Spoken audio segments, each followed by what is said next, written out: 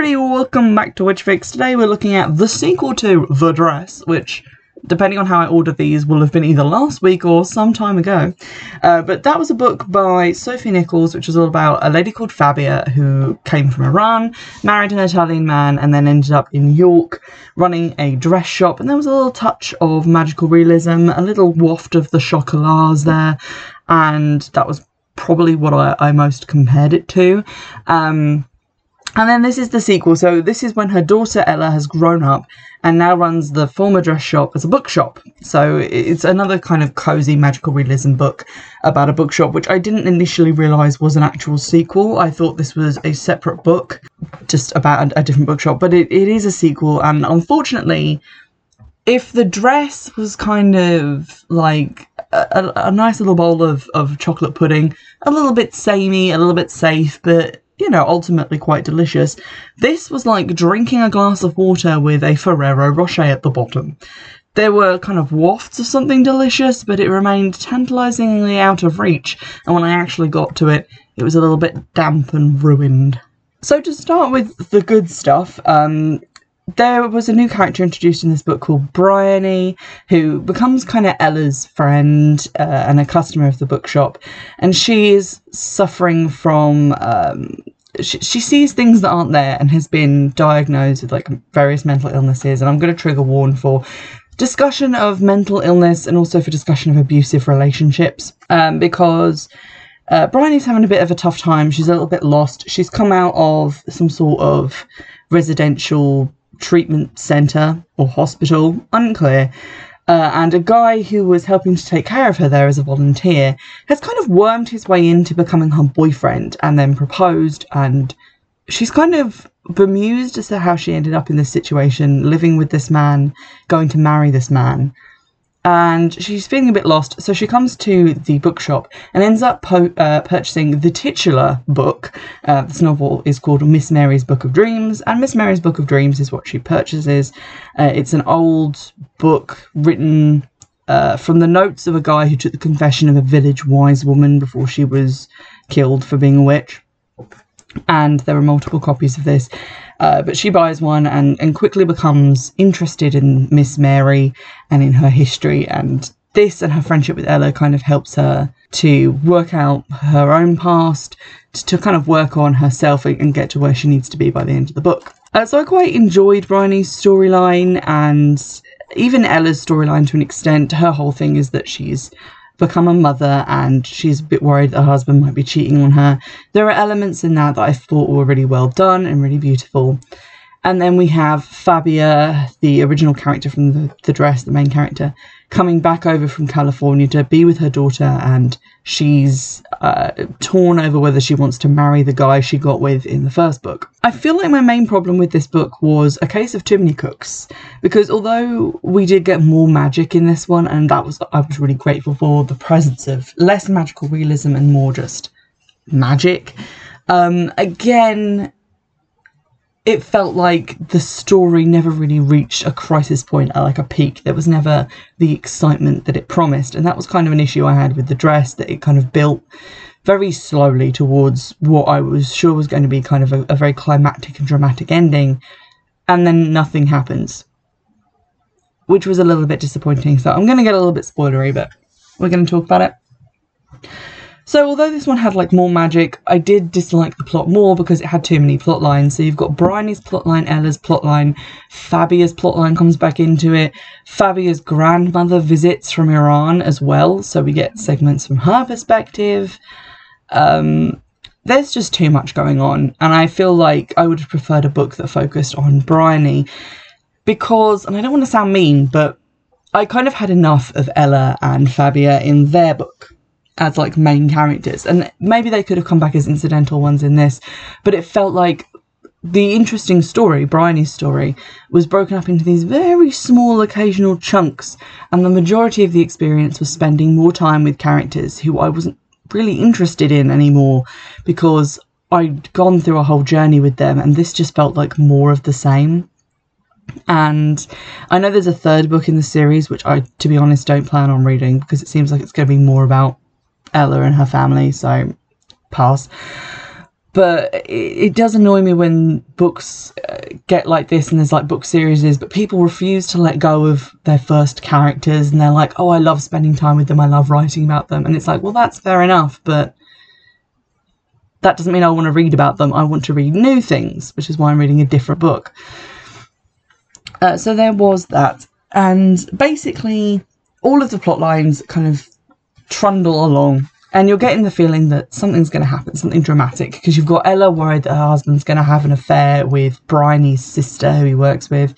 You've got Bryony building towards this confrontation, which takes ages to arrive, with this guy who is basically taking advantage of her being in this sort of broken down position to kind of worm his way into free housing, essentially. And you've got Fabia trying to make her decision as to whether she wants to marry this guy she's been with for like 10 years, which seems like not really an issue, but whatever. And then, like, basically nothing comes of it. Ella gets reassured that her husband is not having an affair. There's like a literal one-page confrontation between Bryony and this dude who she's been building up and building up and building up to having this confrontation with him. So page 182, she gets told by Fabia, you know, that you don't need a man to rescue you. Page 216, she shows up again, but we haven't seen her since page 122, so like 182. So she's been missing for like 50 pages. She shows up again for something completely irrelevant, and then on page 254, she gets like comforted and told that she can deal with this, she can be strong. And it's like, people keep telling her to be strong, and the chapters keep ending with her going like, I'm going to go home and have this confrontation. But we don't get that confrontation until page 283, if I'm being generous, 282 to 83, where basically she's sitting down for dinner with this guy, Ed, and he says, oh, I don't know why you're wearing makeup, because I don't really like women who wear makeup. And then she says, I don't think it's been going well between us recently. It's not your fault. It's just that I've changed. I'm still finding my way since I was ill, and I don't think I can change back again. And then he says, you what? And then nothing basically happens. He just goes upstairs and packs his stuff and says, don't come crying to me when you're just a sad lady who's been committed again because you're mad, and then leaves. There's no, like, confrontation. It's all very passive. She just says the thing she needs to say, which is a brave thing. And I'm not saying it's not a brave thing for her to actually say that. But I wanted more from her. The amount of work it had taken for her to get here. I needed her to push more. And she didn't. She just said, I think that we shouldn't be in a relationship anymore. And then he said horrible things to her while she just sat there quietly. And then he left. And she was like, cool, he's gone. And then she has another confrontation, sort of, with her sister, because her sister's hiding the fact that she has a baby from her dad's business partner, and she's constantly asking Bryony to ask the dad for money. Nothing really happens with that. She just says, I'm not going to do this for you again, which presumably she also said last time. Again, it just doesn't feel strong enough. It doesn't feel decisive enough, and it doesn't feel like she really took anything from Miss Mary's Book of Dreams. She doesn't do any magic. She just kind of does the bare minimum to stand up for herself.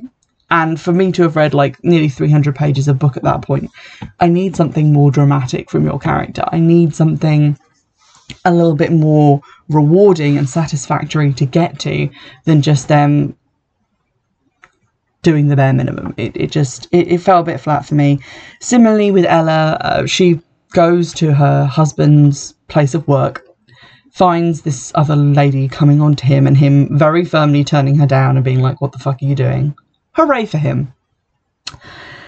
And then she just doesn't do anything to Selena, the woman who's trying to have an affair with her husband. She just runs away, and then her husband follows her, and they talk for a bit, and he's like, don't be such a silly sausage, I think you're beautiful. Marriage saved. So it had a little bit of that about it. There just wasn't a lot that I found very satisfying at the end of the book. And to be honest, I find characters quite boring when they have children. And that's a me thing, but the fact that Ella was just like, there was a lot about her kid in this. It's just like, it's always that boring point in TV shows where everyone starts getting married and having kids, and you're like, this isn't really interesting anymore. This is just a lot of like kids admin stuff. So that I didn't find terribly interesting, but I feel like that plotline is more for people who are in Ella's situation, who are married, who are perhaps worried that they have become boring and unattractive, who worry that they're not being a good mother. These are just not concerns that I have, so it's not really a storyline that I can relate to. Bryony's storyline also kind of worried me because although Fabia and Ella see colours and signals around people, that can be more described as like a feeling, kind of like synesthesia.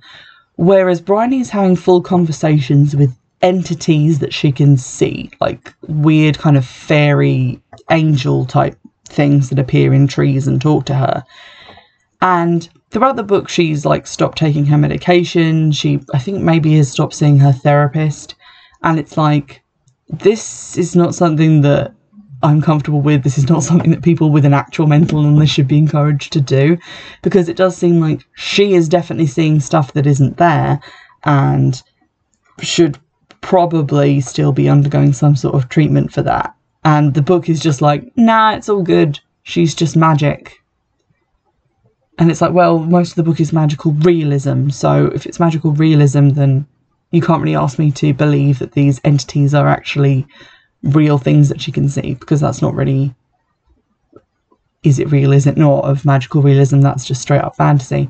So that was a little bit worrying as a plotline. So unfortunately I didn't have a really very good time with this, and I was kind of getting impatient with it because it's longer than The Dress, because there's so many other storylines that have to be in it. It's also less focused, and if you ask me to describe what the plot is, I would be able to tell you about the emotional journeys that these women go on, but I wouldn't be able to tell you about anything that actually happened, because nothing really does happen. They just kind of potter about. They, like, Bryony keeps coming to the bookshop and talking to them, and they keep changing the window displays and having events, and occasionally they pop out to Miss Mary's old cottage and potter around there for a bit. But there's no, like, plot happenings. Like in The Dress, there was at least, like, you know, Councillor Pike doing something bad, or a confrontation here and there with other people. You could see, like, there was a mystery unwinding about what was going on with Katrina's family. In this, it just feels like people being wheeled from one room to another, having an internal life that is quite interesting, but an external life that is very boring to read. One of the things that was quite interesting, though, was that each chapter, instead of beginning with a description of an item of clothing, like in The Dress, now begins with a quote from Miss Mary's Book of Dreams. So, for example, chapter 1 begins with the paragraph, "To summon dream guides from the other world, find the place where oak, apple and birch trees grow together, make an offering to the spirits there. That same night, look through a hollowed stone before falling asleep. If you know who you wish to see, call their name politely 3 times, from Miss Mary's Book of Dreams." And it's really in these sections that the magic is there, although we don't see any people in the book actually doing these things, so it does feel a little bit disconnected and disjointed. With Fabia's grandmother coming to visit, she actually does do something which I would describe as kind of a ritual. She lays out things that are sort of connected to people. On page 255 it says, "First she laid down the single glossy hair that she'd plucked from Bryony's coat collar. Next to it she placed the half-eaten apple left by Billy on the breakfast table that morning. Next to this she smoothed out the scribbled note in Ella's flowing handwriting that she'd salvaged from the pile of receipts and bills on the old tea chest in Ella and Billy's hallway. Billy, dinner in fridge, love L, X. Finally, at the very end of the arc, she called the piece of red embroidery cotton she'd taken from Farah's jar of saved thread ends." As she laid each of these objects in place, she thought of the person to whom it belonged. She stilled her mind and breathed deeply. So then she envisages these people and goes through kind of like a thought journey, thinking about her past and thinking about each of the people that she's represented in her little ritual. And then at the end of this, when she's like done some stuff with a feather and a tarot card and various other ritual steps, she says, "Let the dream come," she whispered to herself as she heard the signals murmuring. "Let it come to each of us women tonight, Farah and Ella and Bryony and me. Let us weave it together into a new story." So then they all have like dreams, but the dreams don't really seem to like affect anything that they do, and I think we only read one of those dreams. I think it's only Bryony's one that we actually get to see, so that's a bit odd. And also she has something there that belongs to Billy, and yet there doesn't seem to be a mention of him, like he's not getting a dream, so that seems very odd. And also she takes a lot of steps for this from Miss Mary's book, like she cuts rose roots to cut trouble in one step from Miss Mary's book. But this lady, whose name I cannot say, which is why I'm referring to her as Farah's grandmother, Farah is Fabia's real name,